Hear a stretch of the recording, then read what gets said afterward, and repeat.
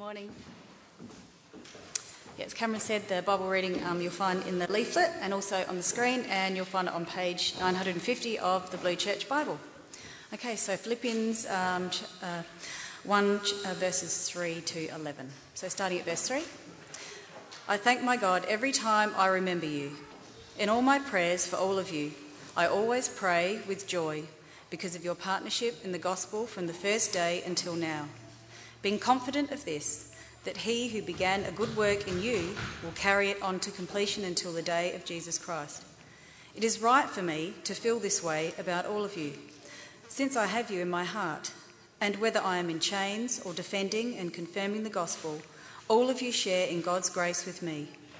God can testify how I long for all of you with the affection of Jesus Christ. And this is my prayer, that your love may abound more and more in knowledge and depth of insight, so that you may be able to discern what is best and may be pure and blameless for the day of Christ, filled with the fruit of righteousness that comes through Christ Jesus, to the glory and praise of God. Amen. Thanks, Debbie. Well, good morning.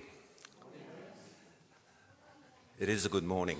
Dare I say, this is the day that the Lord has made. For those who don't know me, my name's Ellis Saxon. I'm one of the congregation here, and every now and again I have the privilege of bringing God's word to you. And it was quite appropriate this morning with Ryan's just one question that it was to do with Gary Ablett and sporting teams, because that's my first question this morning. Who's ever been part of a sporting team? Hands up, quite a number of us, yeah. If you've been chosen, then you want to be the best player you can be, don't you? Contributing a lot to the team's performance. You train hard leading up to that big day so that your dream becomes a reality. Now, have you ever thought that God has brought us into his team? That we're all on the one side? That we're all Christians, children of the living God, saved by grace? But what now? Do we say to ourselves, well, I'm saved. I'll just sit back and wait for heaven. That's it, mission accomplished. Or are we striving for something as disciples of Christ? And if so, what are we striving for? What are our dreams, our desires? Should we be striving for anything? Well, 1:27 of Paul's letter to the Philippians gives us a hint. It says this: whatever happens, conduct yourself in a manner worthy of the gospel of Christ. Now, for those among us who are parents, we have ambitions and dreams for our children that we want to see realised one day. But what about us as a body of believers? Do we have gospel-centred ambitions, goals for ourselves? Do we have ambitions for our brothers and sisters in Christ? Well, Paul's letter to the Philippians reveals his desires for them. He looks back to the past when their foundation in Christ was laid. He examines the present and where they are now, and he reveals his dreams, hopes for them, for the future. They'd been trusting in Christ in the past, but now Paul encourages them to continue in grace and to be even more like Christ, ultimately to strive for perfection. And this morning, as we examine Paul's letter, we'll see if Paul's desires for the Philippians are his desires for us, God's desires for us. But before we do that, please let me pray. Heavenly Father, open our hearts to your word. May what we hear cause us to examine our lives, ourselves, and see just where we are in our walk with you. Cause us to be enthused more than ever with your gospel message. Cause us to strive to be more Christ-like. Cause our love for one another to grow more and more. We thank you for the grace you've apportioned to us in Christ. May he be honoured and glorified this morning. Amen. Now, the church in that Macedonian city of Philippi had been a great encouragement to Paul. And the Philippian believers had enjoyed a very special relationship with him. And they'd also brought him great joy. So he wrote them a personal letter, an expression of his love and affection, the first part of which we'll examine this morning. Now, what of Paul? It can be correctly said that he was one of the most important and influential people in history since the Lord Jesus Christ. His personality was a remarkable combination of a brilliant mind, an indomitable will, and a tender heart. Of Jewish ancestry, a Hebrew of Hebrews, as he would later describe himself later in 3:5. He had been a Pharisee, one of the religious elite, educated under Gamaliel, one of the leading rabbis at the time. And he was also by birth a Roman citizen. And he had been exposed to Greek culture in his home city of Tarsus. Now, such a background rendered him uniquely qualified to communicate the gospel throughout the cultures of the Roman Empire.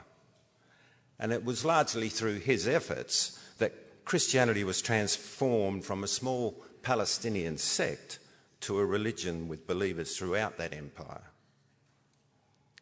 Lest anyone doubt his authority, Paul describes himself as an apostle of Jesus Christ, not just a messenger, but a representative of the one who sent him. And what he writes in his letters is not merely his opinion, but God's authoritative word. In Galatians, if you're taking notes, chapter 1, verses 11 to 12, he asserts he didn't become an apostle through his own efforts, neither was he nominated for the position by any human organisation. Paul was an apostle by the will of God, God having chosen him long before. And that sovereign choice was brought into realisation on the road to Damascus, where he encountered Jesus Christ in a vision. It climaxed in him being set apart for missionary service by the Holy Spirit. Now, Paul and his companions had founded the church at Philippi on his second missionary journey about 10 years earlier. And the Philippians had been more than Paul's friends and supporters ever since. They'd shared in Christ, so were part of his family, brothers and sisters in Christ. They'd shared in fellowship with Paul, that is, participated in the gospel, shared in his mission to take the good news to others. And when they heard that he was in Rome as a prisoner, they'd collected money and sent it to him with Epaphroditus. It testifies to their shared vision of the importance and priority of the gospel, a main theme in today's sermon. Paul writes to all of them, no one is left out. It shows that they're a family of Christ, one body of believers. He writes not only to thank them for their gift, but to encourage them in their faith. He writes with joy. In fact, most commentators refer to this letter to the Philippians as Paul's joy letter, as that theme permeates throughout. In fact, joy is mentioned at least 4 times as many times as any other of his 13 letters. And what's the source of that joy? What's the cause of that joy? Well, we read in verse 5, because of your partnership in the gospel from the first day until now. The Philippians hadn't rested in grace since that first day, hadn't just shared in the blessings, hadn't sat on their hands. They'd rolled up their sleeves and shared the gospel with others. They'd continued their witness in Philippi.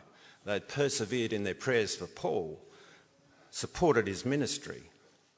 More than enough reason for Paul to be thanking God, firstly for his work in them, secondly for their confidence in God, and thirdly for their affection for one another. all fruit of the gospel on display, evidence that their faith was real. It had transformed their lives. And these are the reasons he thanks God. And how often? Every time I remember you, he says in verse 3. He was there with them at the beginning when God had opened their hearts, when they received new birth, just as we saw those footballers receive new birth, speak of receiving new birth this morning. When they were made alive in Christ, all of which began when they welcomed the gospel message, believed the gospel message. Paul had seen lives changed by the transforming power of God. He'd seen God's grace and mercy at work. And nowhere more classic than in Acts 16:25, in the saving of the Philippian jailer and his household, which I invite you to read when you get a chance. He had seen and heard of the Philippians' faith and participation in the gospel since the beginning. We see Paul's love for them based on the fellowship they have in Christ, the relationship they have with God, and so with each other, their sharing in the gospel. All those things bind them together. And he's right to feel the way he does about them. It's an appropriate response to what God has done in their lives. The gospel shaped every aspect of their lives. God's faithfulness is seen in their faithfulness. And yet, Paul still prays for them, even though they appear to have everything in hand. He doesn't want them to take their salvation for granted. He has gospel-centred desires for them. So he turns to God in prayer. He exudes confidence in God because he knows him. And such confidence causes him to say in verse 6, being confident of this, that he who began a good work in you will carry it on to completion until the day of Christ Jesus. What reassuring, encouraging words for the Philippians. What wonderful words of assurance for us to hear. That he who began a good work in you will carry it on to completion. Praise God. God is faithful, as Paul says many times. When he begins his work in his children, he will complete it. And Paul would remind them of this later in 2:13, when he says, for it is God who works in you to will and to act in order to fulfill his good purpose. God works in us to his praise and glory. Paul had taught the saints in Philippi, those who belong to God, God's holy people, that God had begun to remake them when they began to believe, or when they began to be in Christ. And that in the day of Christ Jesus, that day when Christ comes again, or when we meet him when we die, he would complete his good work, bringing them to perfection. And it was with the pastor's encouragement, that Paul reassures them that they'll be preserved to the end, never to fall away from God's grace. And the same applies to we who believe. Hallelujah. But what of the present? They were a work in progress, as we've heard, as we are a work in progress. God is working for us and in us, just as he did the Philippians. God had already done the work for them in the death of Jesus upon the cross and his victorious resurrection. And he had graciously applied that work of Christ in them, in us by the Holy Spirit. That regenerating work, regenerating power of the Holy Spirit, making us new creations in Christ. And we see that from beginning to end, salvation is entirely a divine work of grace. And if we have any doubts as to where we stand, we can ask ourselves, am I a Christian believer? And if the answer is yes, then it is because God took the initiative, opened our minds to his word, and having done that, we can rest assured God will bring his good work in us to completion at that day of Christ Jesus. We can be sure of heaven as though we've been there 10,000 years.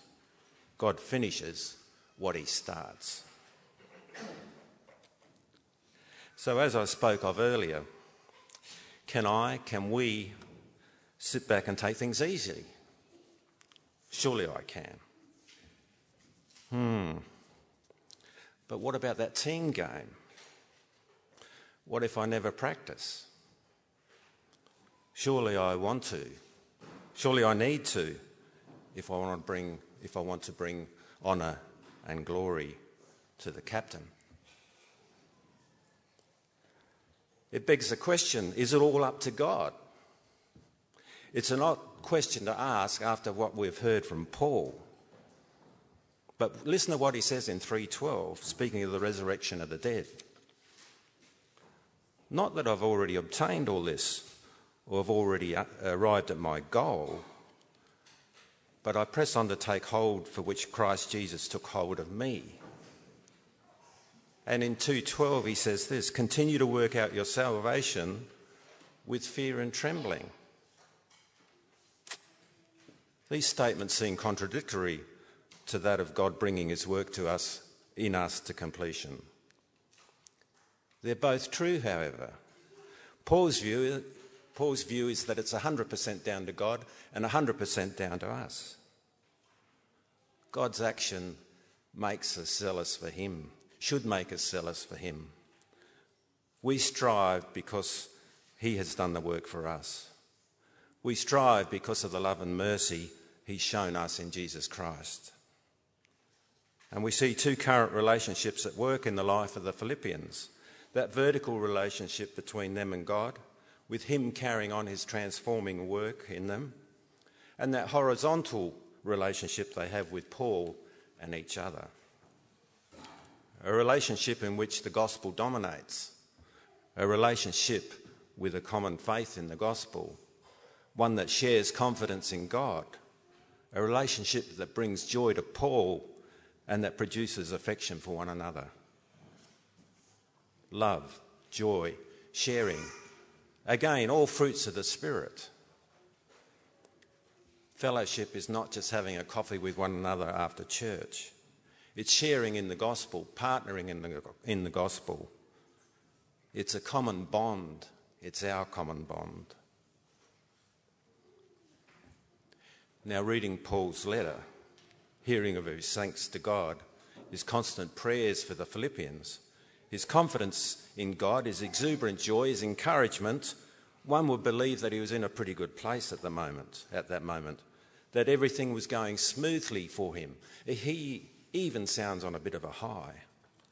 It's not the type of letter you'd expect from someone who's in prison in Rome, facing possibly a death sentence.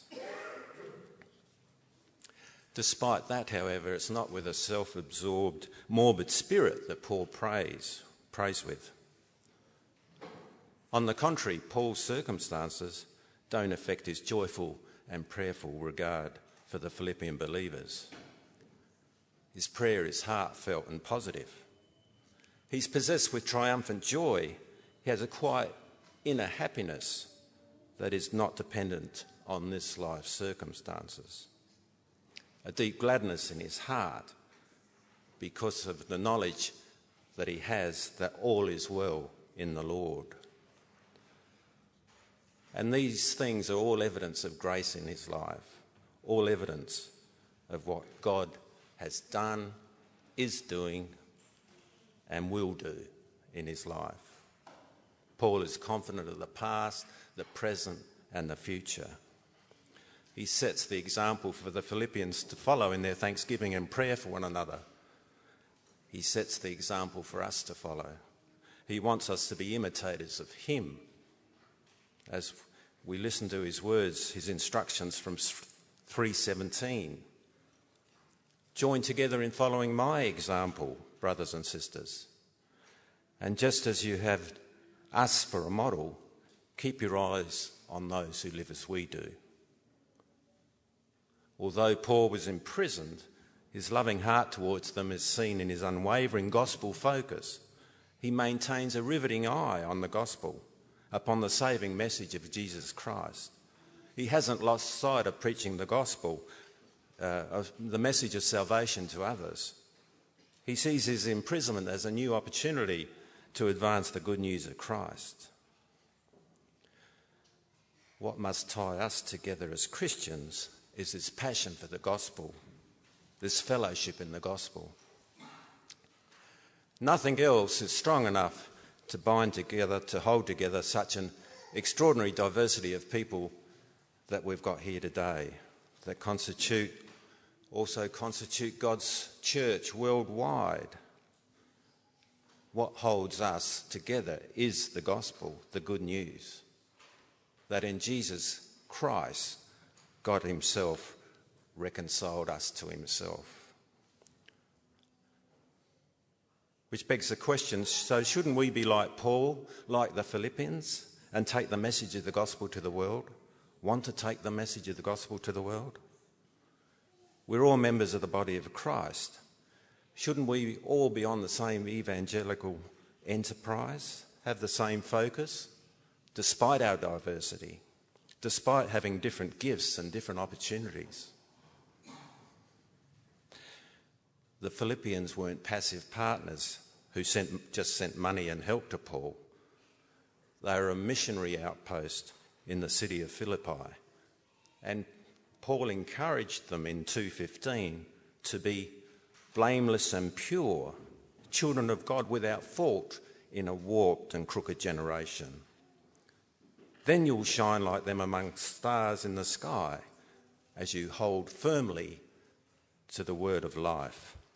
Great encouragement for them, great encouragement for us. We may never have thought of ourselves as a missionary outpost here at Trinity Hills, but that's exactly what we are. We've both the responsibility and the privilege of bringing the good news of the gospel, not just to this area, but perhaps the network, to around Adelaide, to South Australia, perhaps through our CMS missionaries to the rest of the world. The Philippians had been doing this from that first day until now. They hadn't tired, hadn't lost their zeal to tell others about Christ. They'd remained faithful in the ways of the Lord, and hence they were the source of Paul's joy. They were sharing in God's grace with him. 1:8 reads, God can testify how I long for all of you with the affection of Christ Jesus, says Paul. So there's no doubting his love for them, but circumstances prevent him going to them. However, as we've seen, those circumstances don't prevent him from using them as he finds himself in prison, defending or confirming the gospel, as it says in verse 7, as an opportunity to preach the gospel. And circumstances shouldn't prevent us from doing the same. What of the future? Well, if we read verses 9 to 10, and this is my prayer, that your love may abound more and more in knowledge and depth of insight, so that you may be able to discern what is best and may be pure and blameless for the day of Christ, filled with the fruit of righteousness that comes through Jesus Christ, to the glory and praise of God. Paul's prayer is probably not on top of our prayer list. They, I dare say, may appear mundane, secondary to what Paul prays for. Paul's priorities are probably not our priorities. I know they weren't mine when I came to write this sermon. They weren't number one anyway. Do we pray for our children's future, their career, their relationships? All great things to pray for, mind you. But do we pray for them before we pray that they might grow in Christ? Do our prayers reflect the priorities of the gospel? Paul's prayers do. They're front and centre. And in this particular letter, we see that there are three main points that Paul prays for. Firstly, that their love may abound more and more. While that love is evidence of God's work in them, as I mentioned earlier, it's not all up to God. It's a challenge for them to love more and more. It's a challenge for us to love more and more, because we need to exercise our wills to engage in further acts of love. And why is that? Because it's agape love that Paul's talking about. Will-based, unconditional love. Not an expression of family loyalty or mateship or sexual attraction. In that time, unconditional love was virtually unknown.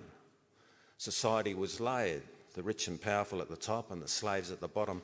And if you did a favour for anyone in the section below you, you'd expect something in return. And Paul's partnership with the Philippians was countercultural to the normal way of life. That unconditional love displayed in their relationship, as I said, was virtually unknown until the advent of Jesus Christ and the spread of the gospel. And that love, or that grace, was perfectly expressed in the Son of God, who taught and exemplified unconditional love. A love that expects nothing in return. It's the sole basis of God's relationship with us and the sole basis of our relationship with one another. And Paul is praying that this love they have for one another will grow more and more. From a Christian point of view, growing to love God must be reflected in our love for other believers. In fact, the more we love God, the more we will have an increased capacity to love others. And Jesus affirmed this cause and effect relationship. To love God with one's entire being is the key to keeping the second commandment, to love your neighbour as yourself. So no matter how wonderful the Philippians had been to Paul, however faithful in their love for him, Paul still prays that their love would abound more and more. Now, that Christian love that Paul prays for is regulated by knowledge of the gospel and comprehensive moral insight. However, these constraints don't stifle love. They ensure its purity and value. And the priority Paul places on loving other believers should become our priority, should occupy our prayers for them and ourselves for that matter, that they would grow deeper, we would grow deep in our love for God and others as we press on in our faith. Secondly, Paul prays that the love he has in mind is the love that becomes more knowledgeable with a depth of insight, as we read in verse 9.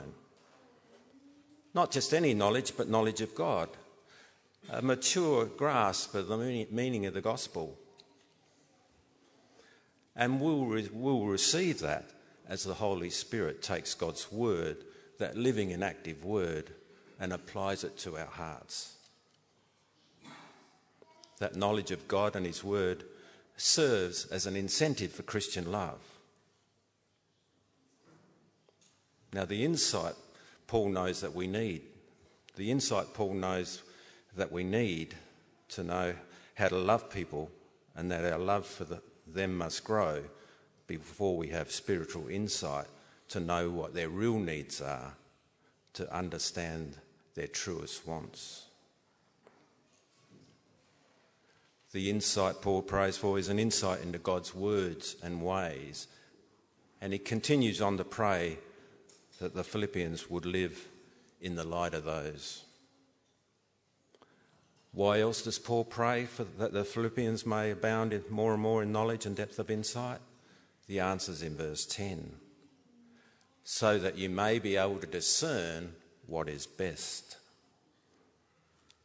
From Paul's prayer, we understand what is best must be delicate and subtle, not easily discerned, difficult to spot.